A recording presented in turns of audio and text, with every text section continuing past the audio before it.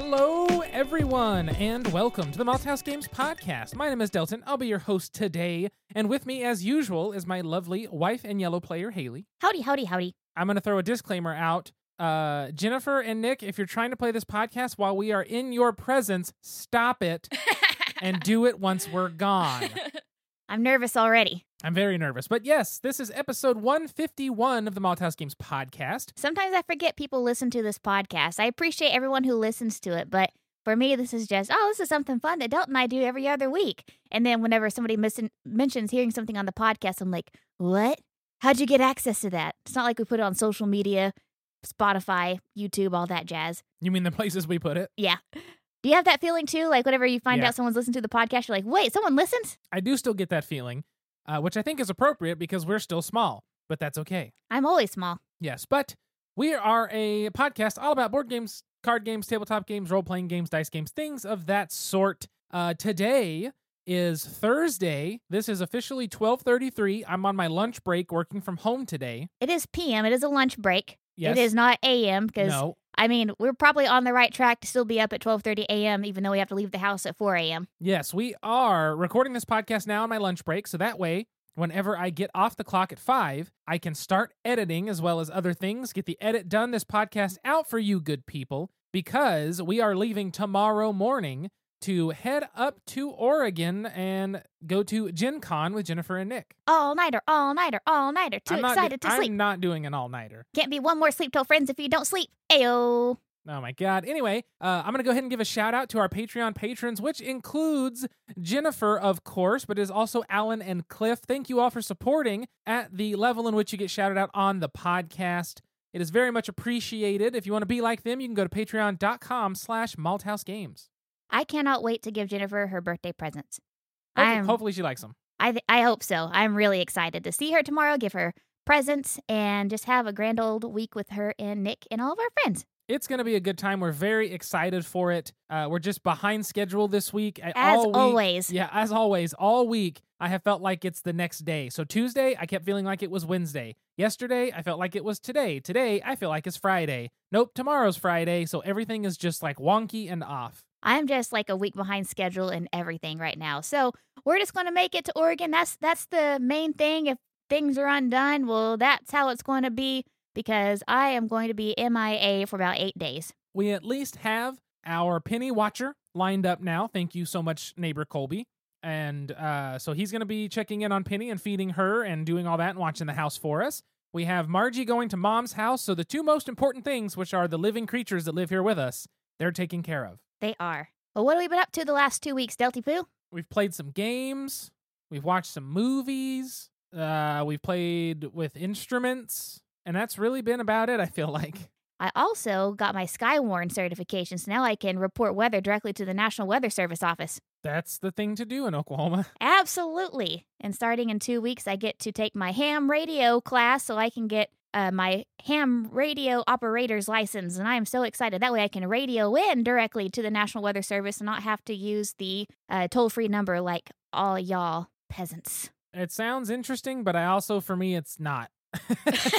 And there we are. This is my jam. That is her jam. But we are ready to head to Oregon and relax and play games and hike and eat and go outside where it's 58 degrees in the morning instead rather of the than 105 that's going to be Friday. Which this week's been nice. We've been getting lucky with 70s in the mornings, which is weird for August. But as of tomorrow, the low is going to be 92 and the high is going to be 105. Yeah, so glad to be getting out of here. And which Oregon had a heat wave Tuesday, Wednesday up to like 103.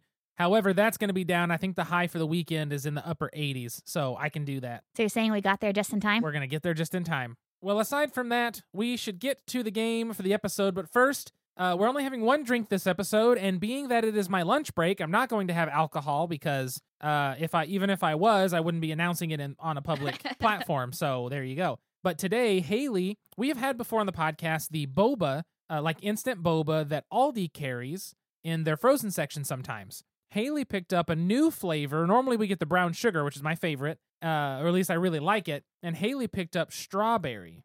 That's just weird. This one likes to separate strangely unless you mix it plenty. It's But very fruity and juicy. It's okay. I'm not a big fan of strawberry drinks. I've never liked strawberry milkshakes or strawberry ice cream very well, so this isn't my jam. It's still good, but it's definitely jam. up Haley's It's not alley. strawberry jam. It's strawberry boba. I hate you. I like this one because it tastes like the terrible old Hershey's strawberry syrup that your mom would buy, and you put it in your milk as a kid. We never bought that because I didn't, and I also wasn't a big chocolate milk fan as a kid or as an adult, really. A blasphemer. It's fine. I liked plain milk. We've been over this. I was weird. You also put ice in your milk. I did that for a long time, yeah. But I like this because, one, it tastes like the crummy old Hershey's syrup, so that's nostalgic. But also, this boba tastes like strawberries. Like the other boba just tastes like your regular tapioca.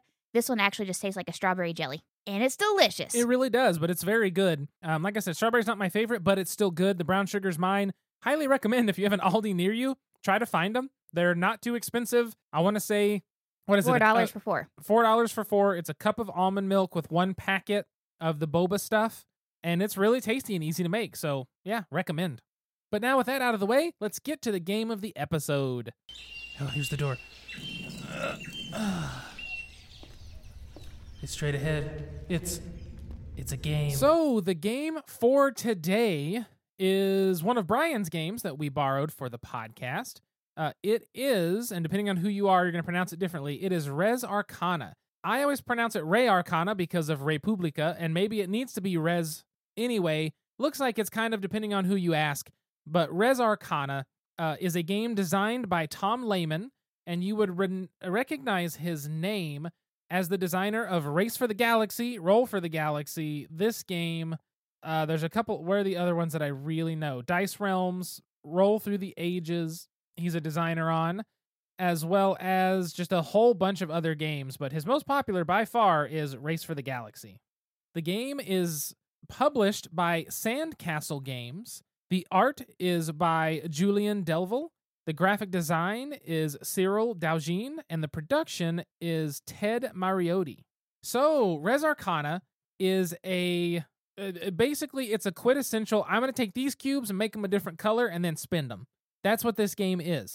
It is that, I don't want to say boiled down to its most basic, but it's boiled down to as basic as you can get while still having some flavor and a little variability within there. So the way the game's going to work is you're going to get a mage. You're going to get to pick from 2. You're going to get 1 mage out of 2 random given to you. It's essentially going to be someone who gives you a starting ability or a starting resource. And then you're going to get, depending on if you play the beginner level, you're going to get a set number of 8 cards.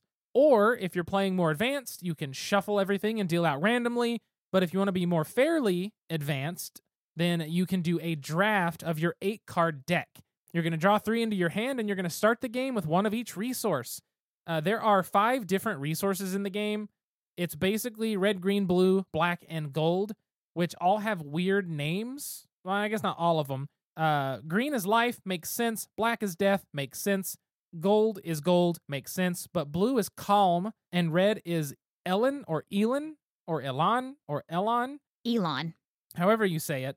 And it's essentially fire. So I don't know why the names are the way that they are, but they are. We just call them by the color. But then you're going to start the game. Basically, all the cards in your hand are going to be something you play in front of you. They are artifacts. Those cards can do things such as, at the beginning of a round, when everyone takes in their generated resources for each round, you'll sometimes get, hey, this one gives me a red and this one gives me 2 blue. Awesome, you now get some more resources. They also have abilities that can either be spend 1 red to get a blue, or it could be like spend 2 black and tap this card to get a gold on the card, which is a whole thing in this game. And the cards do all different versions of those things. They do cost to play in front of you. Some cards have points on them. The goal of the game is the first person to 10 points. The most interesting thing about exchanging the resources to me in this game that I enjoy is putting resources on the cards. There are specific abilities. Like I had one of the special locations, places of power out on the board. There's like however many, 5 of them to start or at the beginning of the game, and you can buy one to put in front of you, and it's yours, and it gives you special abilities and stuff. Well, one of the abilities on one of mine was if I spent, it was like 3 black and 3 red, I can put 2 gold on that tile, and every gold on that tile is worth a point. which means it takes me a very short amount of time, if I can get the resources, to amass 10 points by the end of my turn. And essentially the game's going to work where you start a round, everybody takes an action, that sounds weird, a single action, and then it goes to the next person to take a single action. If you're the first to pass, you get the first player token, which is also a point, as well as do a couple other things, and then everyone else continues to play until everyone has passed. So if you hit 10 points and you pass first, everyone else can try to catch up. But if they pass before you, and then you hit 10 points, that's the game right there. And that's really the way the game's going to work. There's some other cards you can buy. There are multiple big of those places of power you can buy. There's some special powers that you're going to get at the beginning, and every time you pass, you have to trade yours in for a different one. And so that can give you a special thing every turn that you can use differently, which is kind of neat. And there's just a bunch of cards, and that's how the game's going to play. I think something I enjoy about it is if you do random shuffled decks or drafting even, you're kind of stuck with this random small deck of 8 cards, and you sort of just have to make it work. It's like, how can I best utilize these? Plus, if I buy, a monument, or if I buy one of these big places of power, how can I utilize the cards that I was dealt to then be able to maximize my efficiency for gaining points? And I enjoy that it gives you it gives you a small amount of items, but it makes you figure out how they work best together. And I just think that's kind of a fun little thing that happens in the game. And so you called this game the simplest form of something the other night, Del. What'd you call it? I said it was the simplest form of taking a red and making it a blue. I don't know what the term I used was. I don't either, but Dalton said it was the simplest form of that. And I agree. And I do have to disclose, I did lose terribly. Haha. I also think that dealing random cards, I had a much stronger deck, which is why I think drafting would have been the way to go, or doing just the preset, one of the 4 preset decks. That way you had something a little more cohesive. And so whether or not I lost, or whether or not I got a bad hand, or whether or not I got a good hand, so on and so forth, this game was not necessarily one I enjoyed. I didn't really get engaged in this one. How long did it take us to play, Delty? Like 45 minutes? It was maybe 45 minutes. And so I just feel like I was biding my time, waiting for my turn so I can do something insignificant. Okay, I'm going to make resources. Okay, I'm going to trade for this color. Okay, I'm going to trade for this color. Okay, I'm going to trade for this color. Okay, I'm going to trade for this color. Aha, I have all the colors. I'm going to get this card. Well, now this card makes this. I'm going to get that. I'm going to get that. I'm going to get that. Hey, I can buy this other card. And so it's a really simple concept of a game. I know I'm looking at Board Game Geek right now, and it says weight 2.63, which really surprises me. I didn't really think it was that weighty, even though, yes, I did lose. Well, I would never really consider the Board Game Geek ratings because there's no scale. Yeah. It's strictly based on what the players think. So if someone who plays nothing but Vital Lacerda games weights it, they're going to put it at like a 1. And if somebody who only plays Ticket to Ride weights it, they're going to put it at like a 3.5, 4. And so those don't actually have any kind of balancing standard the way that the actual rankings and, 1 to 10 scale does, even though that's also skewed. But anyway, yeah, I wouldn't worry about that, but yeah. So for me, I would probably weight this as like a, I don't know, maybe 1.5 or something like that. It's not super simple, but it also isn't terribly difficult either. And again, I lost, but I just did not get into it. It was not an engaging game for me. Like I said, it felt like I was, collecting resources in all of my turns and just kind of waiting for turns to pass so I could have enough resources to buy what I needed. And so for me, that just wasn't engaging. Now, again, I need to play it again, probably with some better cards. Maybe Delton and I should have switched hands. But I just didn't really enjoy it. Not that I wouldn't play it again, but this wasn't my favorite. And that's completely understandable. I think that part of the appeal of this game to me, and this is why I wanted you to play it and why I told Brian, like, hey, bring that, I'd like to play. And he just said, well, here, keep it. And I was like, well, this could be a good podcast game. Because I know afterward we had differing opinions, especially, but part of the reason that I like it so much is because the actions on your turn, they are that simple. There's nothing else to be doing. You're not buying all this stuff so you could do, whatever. There's no ingrained story. There's no bigger picture. It's just simply try to be efficient with these small little actions, and then that's the game. And I liked the simplicity of it. I liked that it was not trying to be something it's not, which I thought was good, because there's a lot of bigger games that do effectively the same thing, but they add so much extra stuff trying to make it feel bigger. You finish the game and you get done and you realize your favorite part wasn't all the extra stuff. It was just I'm going to take one black and turn it into a blue and a red, and then take my blue and a red and put them on this card to do this and make a gold. And then next turn, I can take that gold with my other gold and I can buy this big card and I get a lot of points in this special action. That's the fun of a lot of games. And this is only that part. So that's what I liked about it. And I could understand also very much disagreeing with that. But I just enjoyed it was simple. The iconography is definitely a bit odd at first, but after 1-2 rounds, you were like, I got all of these. It's tap a card, untap a card, gain a resource, gain this or that. It's all pretty self-explanatory. And so you're talking about, games where you can trade resources. And we're going to be comparing Ray's Arcana to, what was it again? I just lost it. Architects of the West Kingdom. Architects of the West Kingdom. And the topic today was for different reasons. But, you said like there's other games that have that trading aspect, but more. And I think that's why I liked Architects better, because there was more than just that trading. It wasn't just like getting resources waiting for my turn. Now, there were a couple of turns like that where I just had to collect my people or get resources. But it wasn't the entire game. And so this was 45 minutes of me just trading resources. And like you said, it was very simple. And that's what you liked about it. But I think for me, that's what I didn't like about it. Would you like it more had we played faster and finished it in under 30? I don't know, because it's still just doing the same thing over and over again. I think for sure. After about the, 5th or 6th turn, I think I just kind of got bored. And that makes sense. But also, you're the type of person who's like, I've planned 6 turns in ahead. And this game doesn't allow you to plan past 1 round. Well, really. You can, but it's just like, okay, in 6 rounds, we're going to have 6 blue. Yeah, that's basically it. Yeah. It's very simplified. So basically for you, this doesn't have enough to keep you interested. Yes, and again, I need to give it another chance. Like Dalton said, maybe with better cards, but I didn't know I was losing until probably like the, last 3 or 4 rounds, because then Dalton started getting like 40 points at the same time. I was like, oh no, I am not losing. Yeah. I was getting a lot of points at once. I am losing.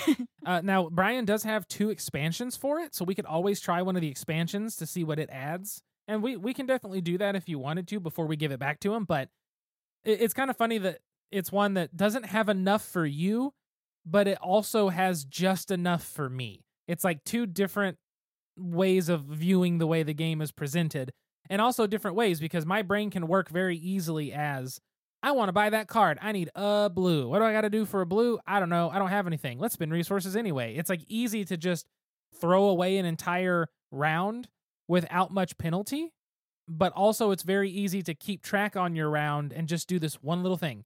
And then the turn comes back to you like that, like super fast. So then you can take your one little thing. And I enjoy that the turn times in general are usually pretty fast. But I mean, that's it. It's not a very complicated game. If it sounds interesting to you, I say check it out. You can usually find it at a pretty decent price. It's just a deck of cards and some resource tokens, nothing too fancy, but it plays well at 2. I have played it at 3. I think 2's my favorite because the turns just go, Yumi over and over again. And it's just, I don't know, something about it that I liked. And there's something else about it that I didn't like. Hey, what can I get you? I'd like a topic. Any special way? Make it a top shelf topic. Coming up. Enjoy. So, Haley, what is the topic for today? The topic for today's episode is Representation of Women in Gaming 2.0. So I know that we had talked earlier in the year about recycling some of our old topics. And this is one that we did, oh God, how many years ago? Probably 4 or 5 years ago at this point. I'll take a look. One of our first topics we did was representation of women in gaming. And back then, what we really focused on were games such as Istanbul. So remember, Istanbul received a lot of flack because it has 0 women in the game, unless you get one of the expansions. And so we kind of criticized that game because there weren't women represented. And I'm sure that there were women selling in the marketplaces of Istanbul whenever that game was set. So it's not like you can use the, historical argument, even though that argument usually doesn't hold water anyway when it comes to representation in board games. But we wanted to revisit this topic for this game in particular because if you look at the cover of the box, if you look at the rule book, technically there are more women than men. There are 3 women on the front cover, and there are only 2 men. But the reason why I wanted to revisit this representation thing is because though there are more women, they're all the conventionally attractive women. And so a big stuck point for me when it comes to representation of women is not only the number, but having some diversity. You know, you look at the men on this cover and you have a quirky dude with some big glasses holding a blue cauldron. You have a very muscular old man with a gold earring, like dope. But you look at the women and it's 3 white, conventionally attractive, quote unquote, women who are skinny and showing a lot of skin, showing a lot of cleavage. Even the woman who's supposedly in the quote unquote Greek style of costume is very white, is very thin. And that, to me, doesn't say representation as much as I think some illustrators or companies might think it does. But Haley, there's more women on the cover than men. When is it ever going to be enough? Whenever you get to the level of architects. There you go. Architects, or practically Dead of Winter. Dead of Winter architects, because I know that we compared and contrasted Res Arcana with architects earlier in this episode when I talked about, I like the complexity of that one better. But with this one too, if you look at Res Arcana versus architects has an array of women. Yes, it has the busty broad with her tits hanging out, but you know what? She's like probably 45 years old with gray hair, and she's a merchant. Like, of course, you're going to dress with your tits out to get some people to come in. But you also have women who are wearing clothes for utility. You have them performing as blacksmiths with their hair back. You have them with short hair, long hair, old, young, all different sizes. I don't think there's much representation when it comes to, different skin tones or anything like that. But it's also built to be a medieval European style country, so that makes a little more, that's got a little more leeway right there for that. But again, like Dead of Winter, there is such an array of folks with, different stages of life, different ages, different ability, different skills. And so things like that are refreshing. And so whether or not I like the game Res Arcana, one of the things that really turned me off is that all the women just kind of fit this caricature of the thin ideal, of the quote-unquote ideal women. And in that way, even though there's more representation, the women seem to be more for decoration rather than ability. And I think that's what separates architects from Res Arcana as well, is that in Res Arcana, there are characters that you can play as, or, people that you can hire, quote-unquote, but they seem like actual characters or people or citizens in the city. They don't just seem like decor. That makes sense. And looking at the cards now, it does look like they're definitely European skin tones, but there is a varying amount of those, as well as like eye shape and what seems to be a attempt to depict hair textures and styles. So there is very European diversity within it. I am going to point that out before somebody says, nah, they're not all just Nordic people, 6'8" and blonde. Right. Well, and so with Res Arcana, what bothers me about representation like this is that women aren't allowed to be, all women are beautiful, but women aren't allowed to not be pretty. Women aren't allowed to be quirky or goofy or to be squirrely in some ways. Like, you look at the cover and the guy who looks pretty squirrely with the big glasses and the hood, and he's holding the, cauldron of blue flame. Like, he looks like a quirky dude, but none of the women are like that. No, you've got the very Athena, kind of Greekish styled, huh? White Athena. Yes. No olive skin tone there. Athena with the owl. You have the druid lady who, of course, lives in a forest, therefore does not believe that your stomach and upper chest should be protected by any kind of armor if you're fighting. And then you have the necromancer-looking lady whose the boobs are being pushed up to her chin, basically, by whatever that top is. That's very burlesque starting. It's one of those things where it's something that I wasn't necessarily super tuned into before we got together. I knew that this kind of stuff was around because I always thought this isn't as offensive as the chainmail bikini, right? That's right. Yeah. This is a step past that for sure. We're fine. But chainmail bikini style, it's it never made sense to me, because if this person is fighting in anything, why are all the men depicted in suits of armor and then the chainmail bikini lady, you wouldn't wear that. Like, there are, historical depictions of women that were in combat. They wore full armor. There's a point, a reason to having full armor. It's not stupid. That's why you live. Shield maidens. Yeah, I mean, all over different parts. And it's just funny because it's still such a thing in fantasy. Fantasy still holds on to this element of, the women must Fantasy wear. women. I mean, exactly. It's fantasy women, right? The men are all these either strong men or these guys who can do sciencey shit, or some guy who rides a dragon, and it's like, yeah, I want to be like that guy. But then they essentially want every guy to be someone that a man would want to be, and every woman to be a woman that the man would want to be with. And that's what it feels like is still lingering around a lot in fantasy artwork. And it's just kind of tiresome at a point. Like, the problem for me is it's easy to overlook it because it's so prevalent and has been for so long that I can look at it and be like, fantasy. But the amount of games, including this one, until Brian bought it, that I have not even given a shot because I'm like, I don't like that artwork. It's just like every other fantasy game. Like, even though his actual artwork is good, I'm like, the depictions are good. I like some of the art that he's done. It's just one of those things where it's like, why does this have to be the theme and depictions? Why do we have to just keep reiterating something that makes no sense?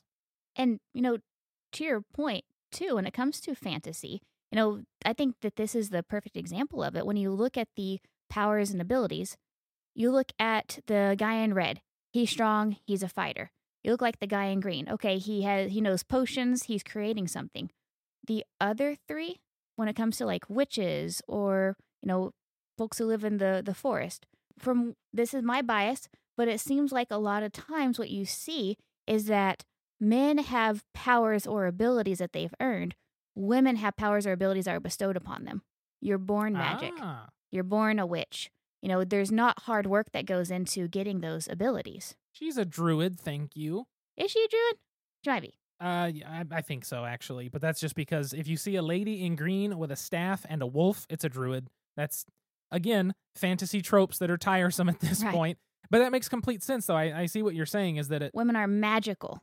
Yeah, they're always this otherworldly thing, which is really interesting. Like, they can't all be Brienne of Tarth, right? Right. Like, I think that's part of the reason why Brienne in Game of Thrones, as well as a lot of characters in Game of Thrones, everybody loved them. Why? They were realistic. Maybe not always. It's a game with or show with dragons in it. I mean, come on. But still, like, anything like that. But that's one of the things we always end up pointing to Dead of Winter's artwork.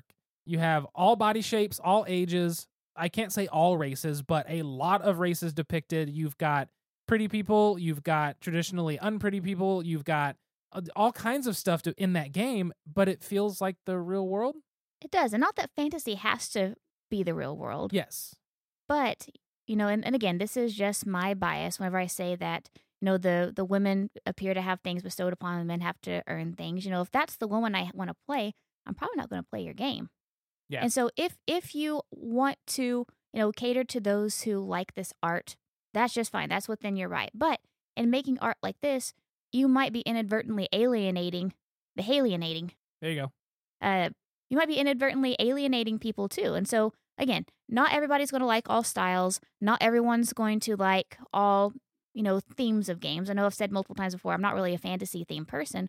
But more than just, I like this theme or I don't like this theme, if I don't resonate with it, or if I find it almost, I don't want to say offensive because that seems like a very strong word, but I'm just turned off by it. I'm like, this doesn't interest me. That's understandable because I do the same thing with classic fantasy artwork. Like, if you put a couple books in front of me and said, these are all fantasy novels, and one of them has chainmail bikinis and Conan the Barbarian vibes, and the other two are almost anything else, I will definitely push aside the chainmail bikini because I don't care about that style. That just screams like 1980s now, right? And it's one of those things where, like, this is a game people like. It's not.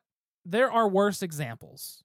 There are worse examples. This isn't the best, but there are worse examples than this. But a lot of people easily overlook this, which is one of the reasons that it's so highly rated. It's very accessible. Aside from a little iconography, it takes you maybe a game at most to learn. It's an accessible game. It's an easy to play game. You can introduce it to younger people as well kind of game, I think. I say younger. I don't know, like 10 or something.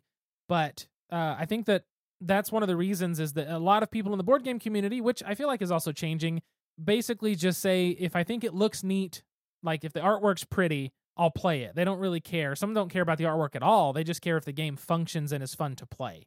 And so a lot of this stuff I feel goes overlooked a lot for whatever reason.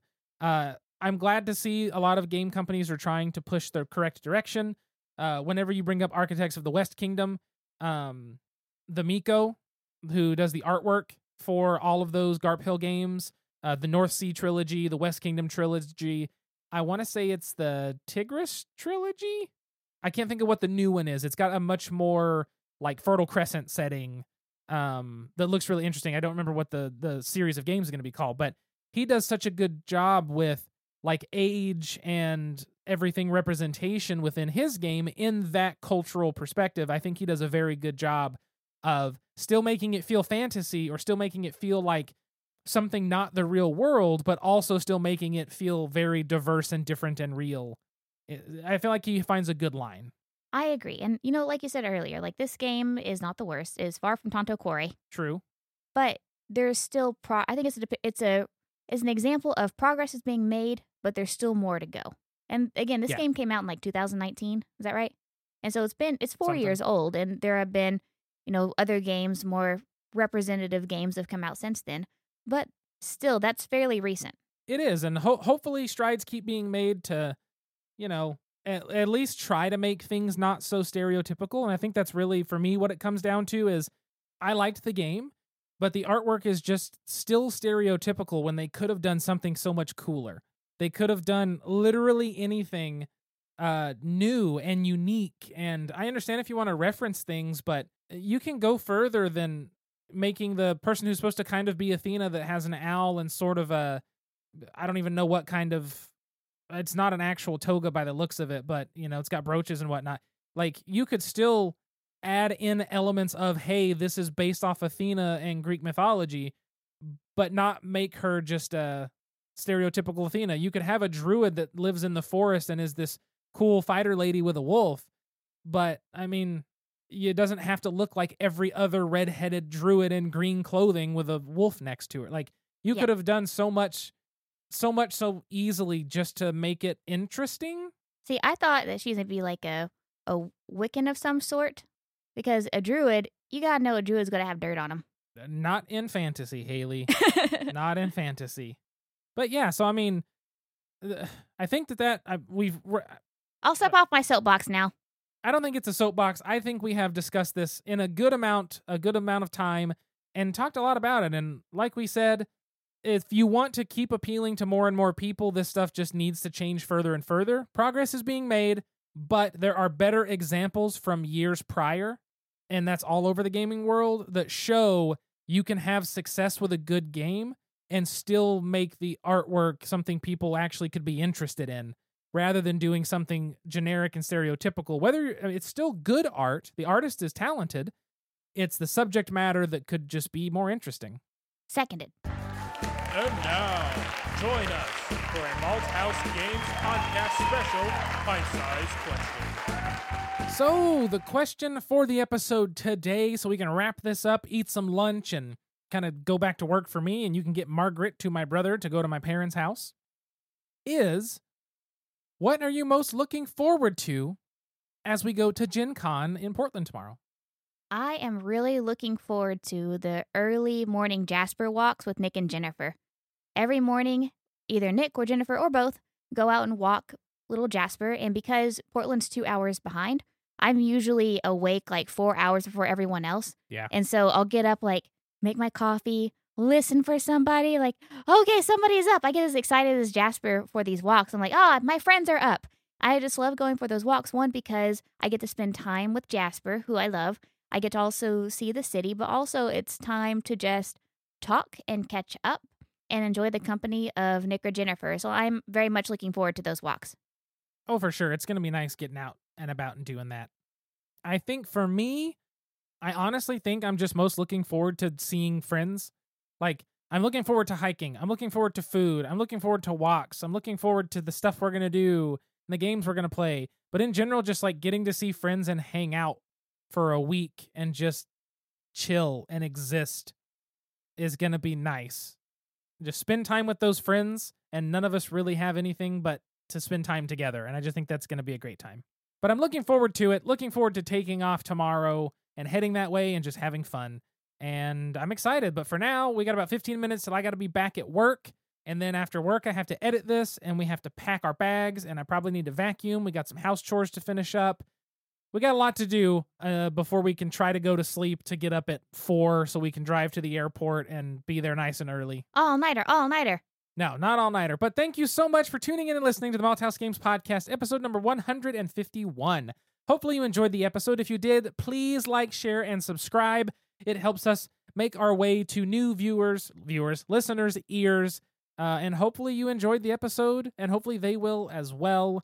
If you have any kind of game you think we need to look at, a topic you want us to talk about, a question you want us to answer, feel free to send an email to contact@malthousegames.com. You can also find us on all social media at Malthouse Games. You can find Haley at SQUIRRELYGEEK. That is at Squirrely Geek. I think that covers everything, though, so thank you so much for tuning in and listening. Until next time, sit back, relax, grab a drink, and play some games. We'll see you folks later. Goodbye. Bye.